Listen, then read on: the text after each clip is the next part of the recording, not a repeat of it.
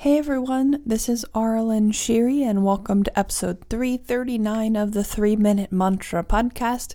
This is where we come back to the present moment for just 3 minutes, sing a Sanskrit mantra, listen to our voice and our body. And I took a few weeks break for Christmas and New Year's. It just didn't work out for me to make the podcast, but I'm back now. And I thought today would be the perfect day to do one of the joy mantras. My spiritual teacher, Leanna Shanti, puts out a annual energy forecast. It's called Illuminations, and she does an annual one every year. And in this one, she talks a lot about joy. And for me, joy is something that is not really the easiest thing to feel, and it's something that I kind of resist even still. So, because just, with wound healing and things from childhood and everything, to me, sometimes feeling the high that is joy, it can be scary because, when you grow up, sometimes your parents do things and kind of like take that joy away. They take the love away. And, we start getting punished for things. And so it can quickly go from a high to very low.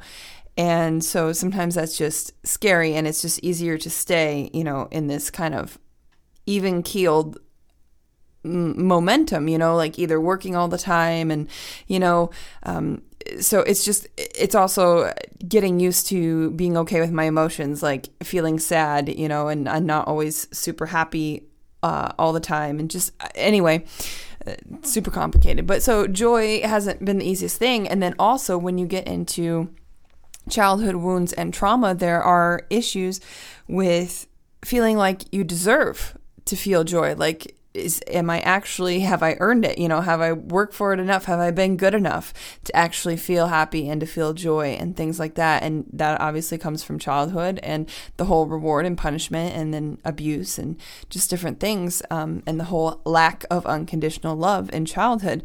And so joy can actually be a complicated topic, and it might not be the easiest thing for people to feel, even though probably if people ask you or other people, they'll say, do you want to be happy? And you'd say yes.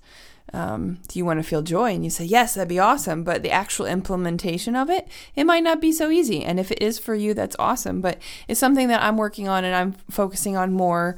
The other thing I just popped into my head that I wanted to mention is that I got a lot of attention when I was young for negative thinking. My mom was a worrier and kind of also a negative thinker as well. And so when I had problems, and negative thinking and poor me and all these things are wrong with me, I got a lot of attention that way. And so if you think about it, like being joyful and just, you might get more attention doing other things that you did in childhood that you learned to do to get attention. So anyway, that's my little overview. But we're going to focus on joy and just being open. I like to focus on just being open to feeling that joy, to receiving the unconditional love of Jesus and what that feels like with joy. And just truly experiencing that and being open to experiencing that all the time, even through the highs and lows and things. So I know it's possible. So this mantra, now we're to the mantra. This mantra is Hare Krishna, Hare Rama. It is a Hindu mantra. And the word Hare is the feminine form of energy. The word Krishna is for like a god, just that it's a representation of the divine energy. And Krishna means the attractive one. And so you can think about how we are always attracting everything that we are and that we put out there. It's always coming back to us. So we attract what we put out there. And we're attractive beings. It's not necessarily physical. It's more like energy attractive. And then Rama means the joy and pleasure of life. So instead of personalizing these words into, the mythical gods and goddesses, I look at the meaning of what the words are behind them so that we can focus on what the word and the energy of the word means.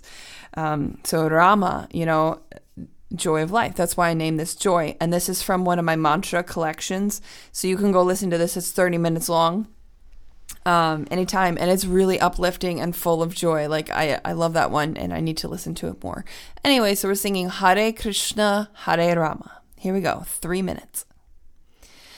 Hare Krishna, Hare Krishna, Hare Krishna, Hare Krishna, Hare Rama, Hare Rama, Hare Rama, oh Hare Rama, Hare Krishna, Hare Krishna, Hare Krishna, Hare Krishna, Hare Rama, Hare Rama, Hare Rama, oh Hare Rama,